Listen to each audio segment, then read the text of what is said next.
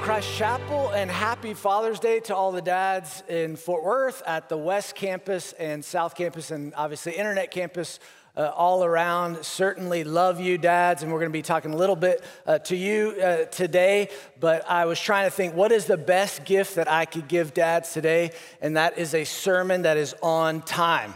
And so that's what I'm committed to today, and you're going to hold me to it. I know everybody's now just set their watches, and I'll leave all those number one dad mugs and grilling gifts to your families that can afford those things for as many of you as possible. So I hope that's something that we can all come around and celebrate. I know that being Father's Day, some of that brings up some baggage from the past too, but I just want to say, praise God, we have a wonderful Heavenly Father who loves us, who has never failed us, who will always be good to us, and we praise Him for who He is, and we also praise God for all the great dads that He has in our fellowship who, as I said, we'll talk about a little bit later. But hopefully that's something we can come around and celebrate, because unfortunately we don't have a whole lot of things in our world that we feel like we can come together on and celebrate. In fact, there was a study done and a poll taken. 77% of Americans say they feel more divided with folks in their country, in their community today than they did a year ago. 77%. And certainly they've split over things like political allegiances or social ideologies, and it's caused this great chasm that many feel cannot be crossed, where these lines have been drawn over borders. They've even been drawn in bathrooms. And one of the things that has been heralded about our country is that we are a melting pot. Well, that melting pot has hit a boiling point. And that hot water is even spilling over into the Big C church in America. And it's funny to me how, funny is ironic, you know what I mean by that, how what Christians are dividing over these days in our country are not core doctrines of faith. They're not dividing over things like Christology or soteriology or even the finer points of doctrine where we're talking about election and free will or premillennialism and amillennialism.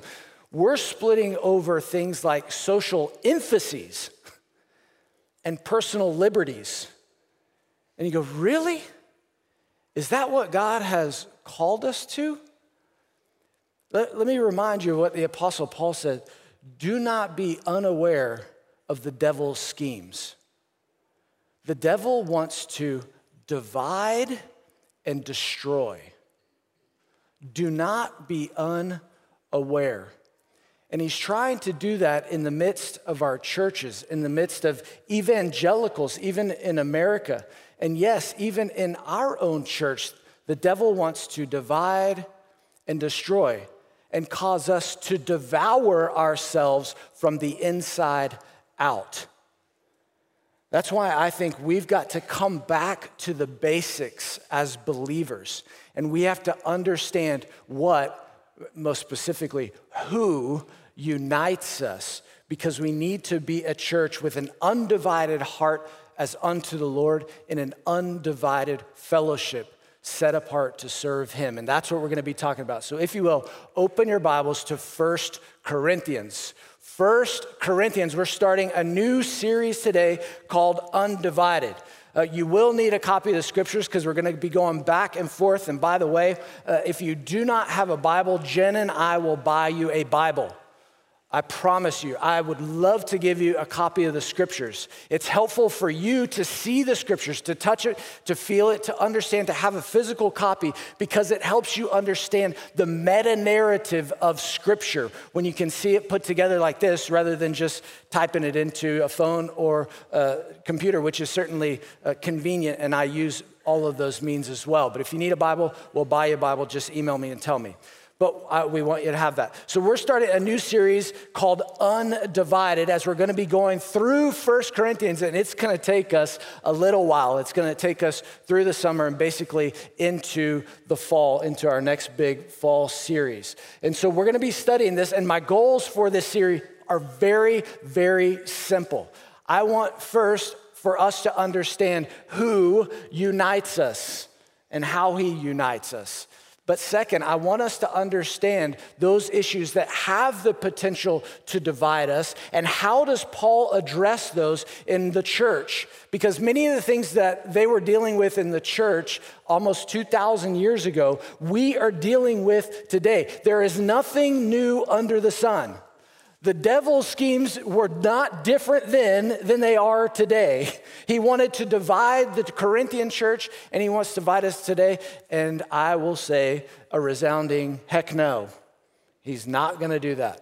He's not going to do that to us. And so that's why we're going to go through 1 Corinthians. And so I want to give you some background on the book before we jump into the particular subject that I want to study today. So let's go through some background. Look at verse 1. Verse 1 says, Paul, that's the apostle, he is the author of the book, called by the will of God to be an apostle of Christ Jesus, and our brother Sosthenes.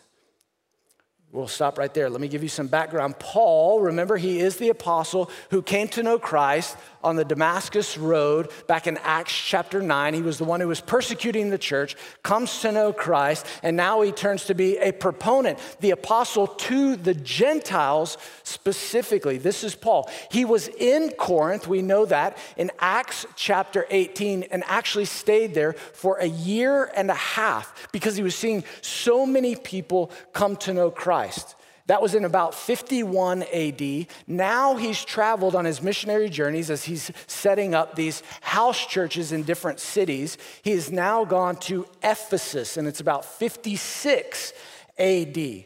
And so he's writing back to the church in Corinth because of the things that he's heard from them.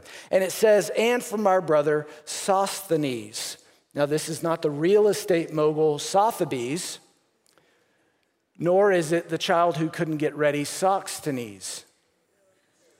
I had to put in one dad joke for today, okay? You'll think about it later and you'll go, actually, that's pretty good, you know? Sosthenes was the ruler of the synagogue in Corinth. If you read back in Acts chapter 18, he actually is beaten up by the Jews who were mad that Paul was proselytizing Jews into believers. And so probably Sosthenes was letting that happen within the synagogue, so they beat him up because he's been a comrade of Paul's. And so when Paul exits town, Sosthenes goes with him, and he might also be included in here, not only because obviously the Corinthians would know who this is, because he was the ruler of the synagogue there, but he might be penning the letter as Paul dictates it. So that's who these characters are. And the reason why they are writing back to the church in Corinth is because they've gotten word of all the division inside of the church. There are so many divisive things going on. And one of the reasons why there's so much division in the church is because of the first rule of real estate, which is location, location, location. If you think about where Corinth was, and I've zeroed in on this map, it was actually on an isthmus. It was actually called the Isthmus of Corinth. And what people would do, ships would come into the Gulf of Corinth. Well, I mean, come on, guys. The Gulf of Corinth. And they would come in there, and it was basically a trading city. It was a booming commerce going on there. And instead of making the 200-mile trip around to get to the other Gulf that therefore then goes up into Achaia, people would they would pay to have their boats dragged across on logs because it would save them time, and time is money. There you go. Now we're talking. Thank you. Yeah, time is money. And so people would come there all the time. Not only was it a trading route from northern Achaia down into southern Greece, but it was a trading to go across that isthmus. And so it brought in so many different cultures. It was a melting pot of backgrounds, of ideologies, of religions. When people moved there, or when they traded there, or when they came there to establish their business, these entrepreneurs brought all the baggage and all the background. And when they came to know Christ, all of that stuff didn't just disappear immediately. It was stuff that boiled over into the church. And that had to be worked out inside of the walls of the church. See, Corinth was a huge city, about almost 700,000 people at the time. And all of these people were now trying to live together in community as those who came to know Christ. In fact, that's what Paul addresses them as in verses 2 and 3. Look at it with me. It says, to the church of God that is in Corinth, to those sanctified in Christ Jesus, and this is one of my favorite lines of the entire book. This really sets it up. Called to be saints together. Not called to be saints individually, not called to be saints by yourself, called to be saints together. With all of those in every place who call upon the name of the Lord Jesus Christ, both their Lord and ours. Grace to you and peace from God our Father and the Lord Jesus Christ. And so he talks about called to be saints together for those in every place. So certainly he's connecting the body of Christ to the Big C church all across the modern world of that day. But remember, these were a lot of house churches. These were a lot of small groups that were meeting together in homes. And so this was called to be saints together, not just as I'm one house church, you're another house church, but we are called to be the church in Corinth to represent Christ as a body, and that'll be really important. Because they were having divisions. That's why he calls them to be saints together. They were having divisions over things as simple as Sunday school teachers, to all the way to things of sexual immorality that they said even the pagans wouldn't tolerate, to lawsuits amongst believers between brothers and sisters in Christ, to worship wars. I want to worship this way, you want to worship that way. I mean, this is the modern day church. There is nothing new under the sun, and those things were dividing the church from the inside out. Yet Paul calls them the ones who were called to be saints together. I mean, and as astonishing as that is, where he has this vision calling them to be undivided together, who they are supposed to be in Christ, who we are called to be in Christ. Maybe the most astonishing thing, knowing all that he was going to tackle in this letter, is what he says in verse 4. Look at verse 4. In verse 4, he says, I give thanks to my God always for you, because of the grace of God that was given to you in Christ Jesus. I give thanks to my God always for you. Can you imagine that? Paul knows all of the dysfunction that he's about to go into, things that the pagans don't even tolerate, that's being tolerated inside the church. And he goes, I give thanks to God for you always. How does he do that? Now, either he's lying, or he's found some key that unlocks this attitude of gratitude in his heart, where he can give thanks in all circumstances, as he tells the church in Thessalonica, to give thanks in all circumstances, rejoice in the Lord always. How can he do that? I think it's right there in verse 4. What does he thank God always for? I thank my God always for you because of what? The grace of God. Don't miss that, because the grace of God is going to link everything else that comes underneath it that we're going to study today. Grace, let me just give you a quick definition of it. Grace is unmerited favor. It means getting something that you have not earned or do not deserve. And this divine grace that God had given to the church in Corinth makes Paul say, man, I give thanks to God for you always. You see, what was dividing it at its root, what was dividing the church was pride. Pride in their own preferences, pride in their own opinions, pride in their own freedoms and their own liberties. And the opposite of pride is grace. Because pride is about what I earned. Grace is about what you are given that you did not earn and do not deserve.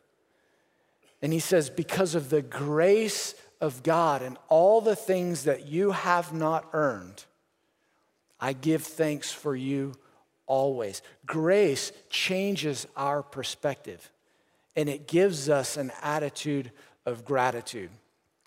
And so what I want to do here with the rest of our time together is I want to unpack 3 different ways that this divine grace is poured out on the church in Corinth. And Paul recognizes that right at the very beginning of the book. And I want to tell you what those 3 ways are, that God gave divine grace so that it could be given to one another in the church. See, we receive his grace so that we can dispense his grace to one another. And I want to show you what those 3 ways were that they experienced that grace and give you some quick application. And then we're going to put some personal application to you right now, because we're going to do something that we call open church in all of our venues. And we're going to give you a chance to answer the question, what do you thank God for? Do you have an attitude of gratitude as we go through this and see the grace of God poured out into our lives, into our fellowship? It gives us a chance to personally respond and say, I thank God for.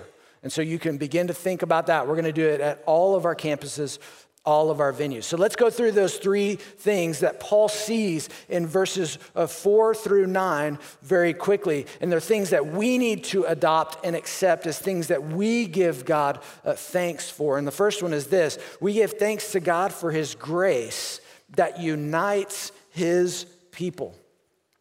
That unites his people. If you look back at verse 4, I give thanks to my God always for you, because of the grace of God that was given to you in Christ Jesus. As I said, pride divides and grace unifies. Grace levels the playing field. No one has any reason to boast before the Lord. And so when we come together, we all say, we all fall short. And the only reason why we have fellowship and are undivided with God is because of his grace to us. And what makes us undivided with one another is the grace that we understand we've gotten and received from God. That helps us to unify with one another, to be undivided. And that is incredibly counterintuitive to our world today. That's why it's divine. Because in the world, our world does not understand grace. Our world only understands merit of what you deserve. That's why in our world today, one of the reasons why grace is not understood very well is because we feel like we are always trying to earn people's affection. I think if you sat down and you realize this, whether it's oftentimes even the closest relationships to you, a spouse, a family member, a friend, a supervisor, it doesn't matter who, we often feel the pressure to audition for their affection. And you feel like I have to live up to this expectation. I've got to perform in this particular way so that they like me, so that they accept me. And what he says here is, no, our fellowship is not based on performance, because we all fall short. It's based on the grace of God that accepts us despite a terrible audition. We can never audition well enough to earn God's unconditional love, grace, and mercy for ourselves. We get it in spite of ourselves. And that's counterintuitive. Another reason why it's counterintuitive is not just because of the divine grace that we receive from God, but it's the divine grace that unites us undivided with each other. You see, this fellowship is based on being gracious to one another. You see, because guess what? The people that God brings into a church or into fellowship with one another need grace. That's why he brings us into fellowship with one another. We need to receive grace, and oftentimes that's not the kind of community that we seek out. We don't seek out the people that need our grace. We don't seek out the people that annoy us, that irritate us, that rub us the wrong way. And God says, that's exactly who you need to be around. That's exactly who needs to experience grace, because guess what? You annoy and irritate people and rub people the wrong way. You need grace. And that's why our church is full of sinners, just like me. And if you're a guest, I'm sorry, you have entered into an imperfect church. We're an imperfect church because we're made up of imperfect people. But we do serve a God who is perfect and never fails us. And that grace is what unites us with one another, but it's completely counterintuitive. But God gives us the divine grace so we can dispense it to others who need grace, and that includes ourselves. And Paul is thankful for this. And so I want to turn this into something we need to be thankful for ourselves. And that means thanking God for one person who supports you and one person who sharpens you. We oftentimes thank God for the people that support us, the person who always pat us on the back, who are always giving us an attaboy or an attagirl.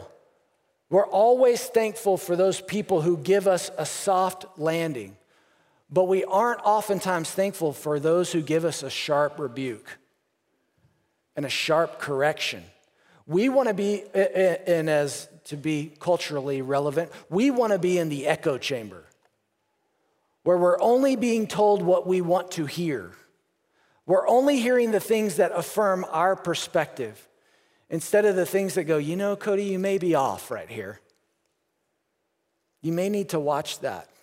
You may have been harsh there, et cetera, et cetera. And we need to thank God for those people that sharpen us. In fact, Proverbs 27:17 says, just as iron sharpens iron, so does one person sharpen another. God puts us into fellowship with one another so that we can sharpen each other. And guess what? The sharpening process is hard. It's sometimes abrasive and uncomfortable. We have a knife sharpener at home, and there's one side that says coarse. And you pull the knife through the coarse side. I'm sure the knife isn't going, more please. Pull me through that side some more. And then there's another side that says finer. You got to pull it through there. Still the knife probably isn't saying, more please.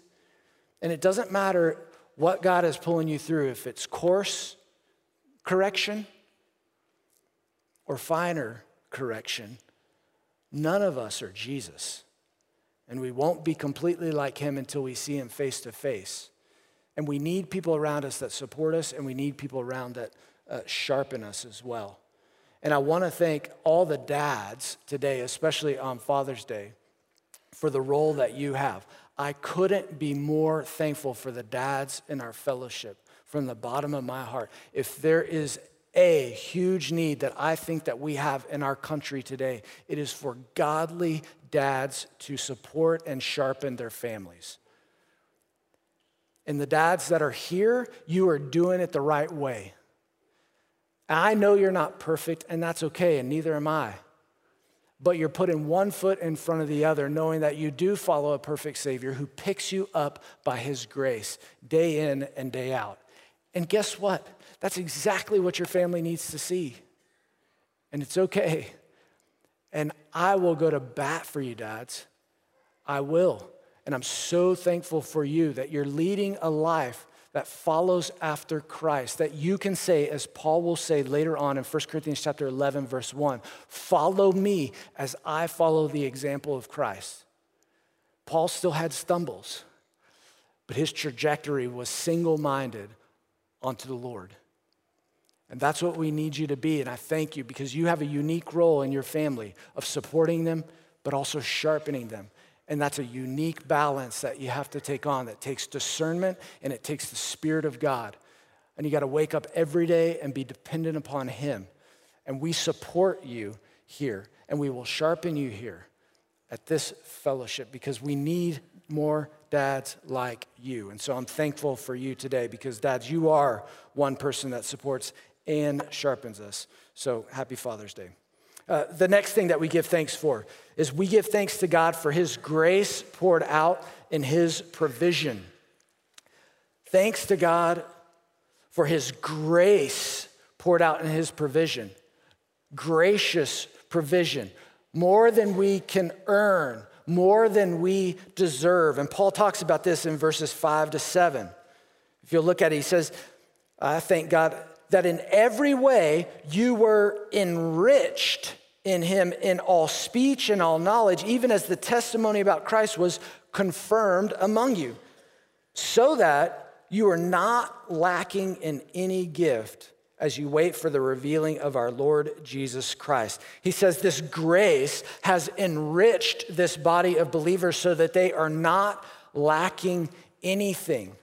And what he's specifically talking about are spiritual gifts, the things that he gives to the body, which we'll talk more about spiritual gifts in 1 Corinthians chapter 12, but the spiritual gift that's given to the body so that they can be whole and complete and do everything that he has called them to do all the ministry. They have been thoroughly equipped, enriched, not lacking anything.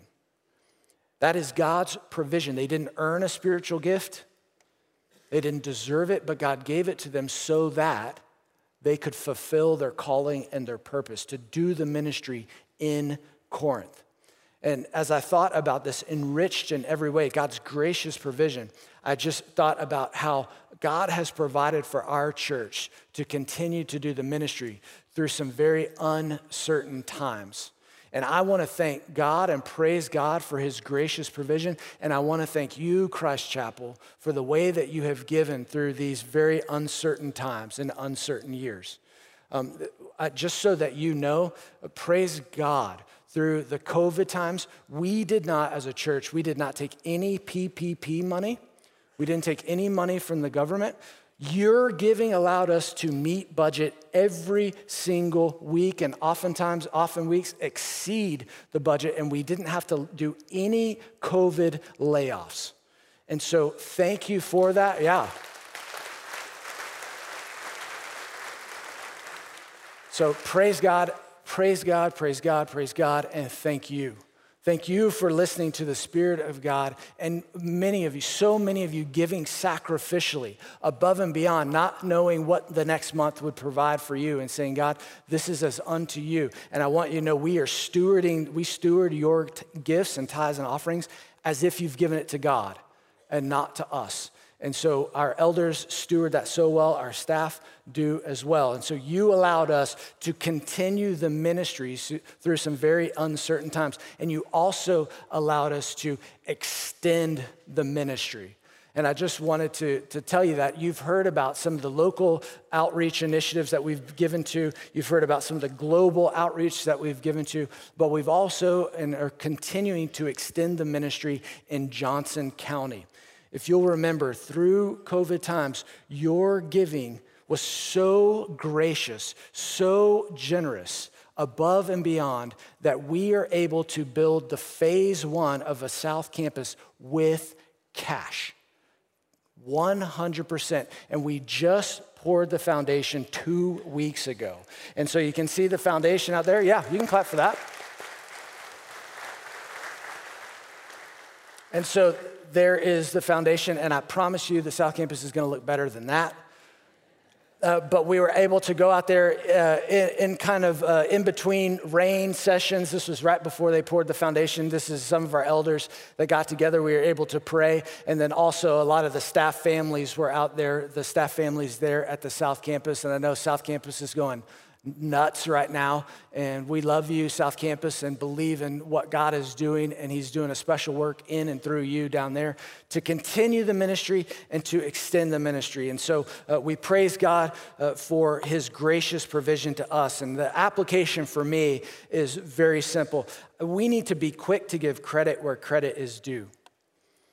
And I give all credit and glory to God, and am so thankful for his provision. You gave as unto him, and God has done great and amazing things and continues to. And so we give credit to him. And in fact, James chapter 1, verse 17 says, every good and perfect gift is from above, coming down from the Father of lights, with whom there is no variation or shadow due to change. He doesn't change.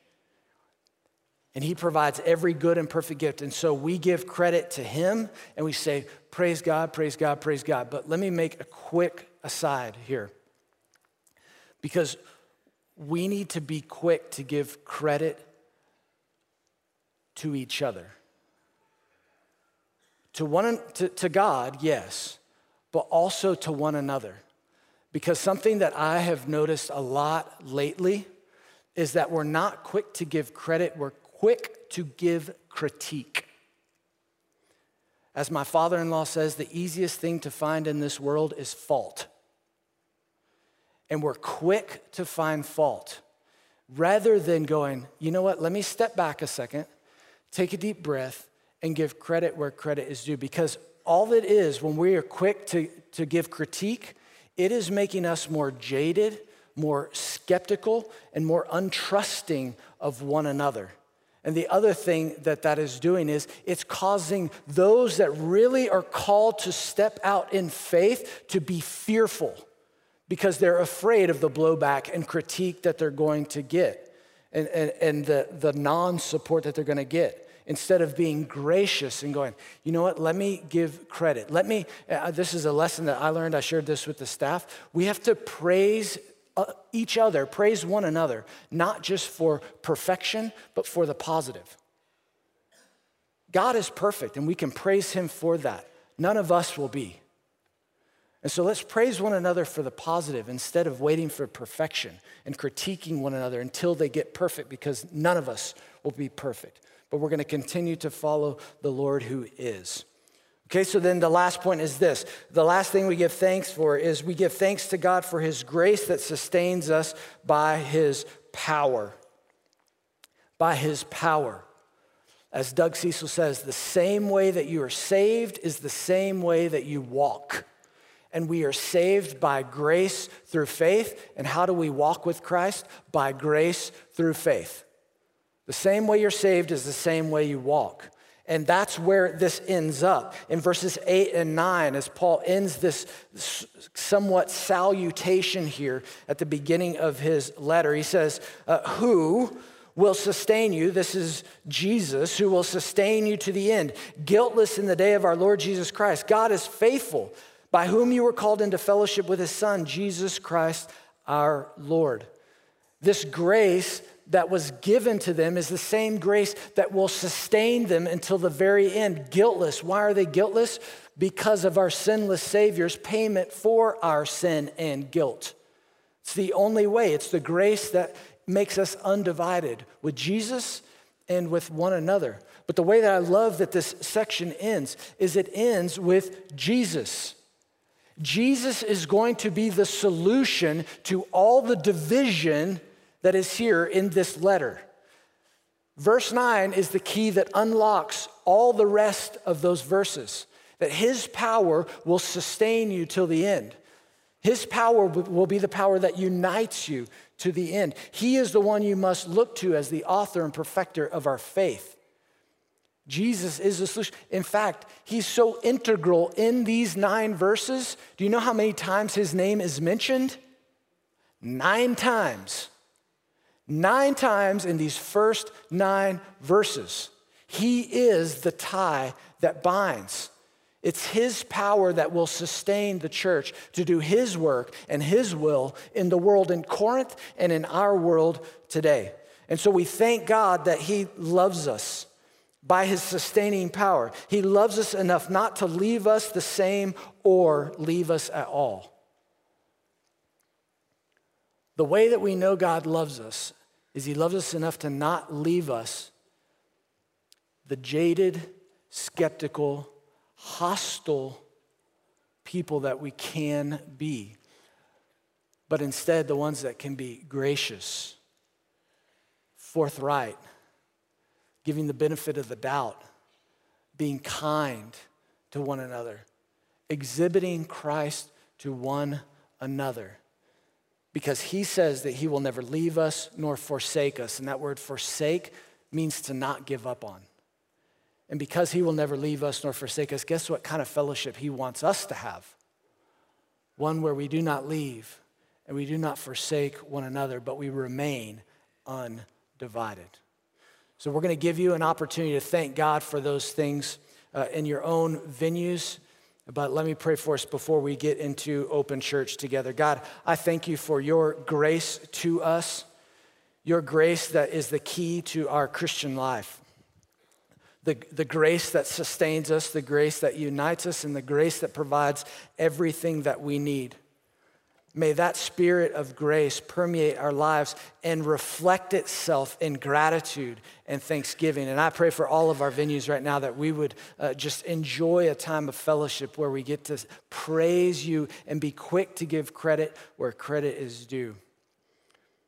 And it's in Jesus, the tie that binds, central to that passage, central to Scripture, central to our lives and our church, the head of our church, that we pray these things. Amen.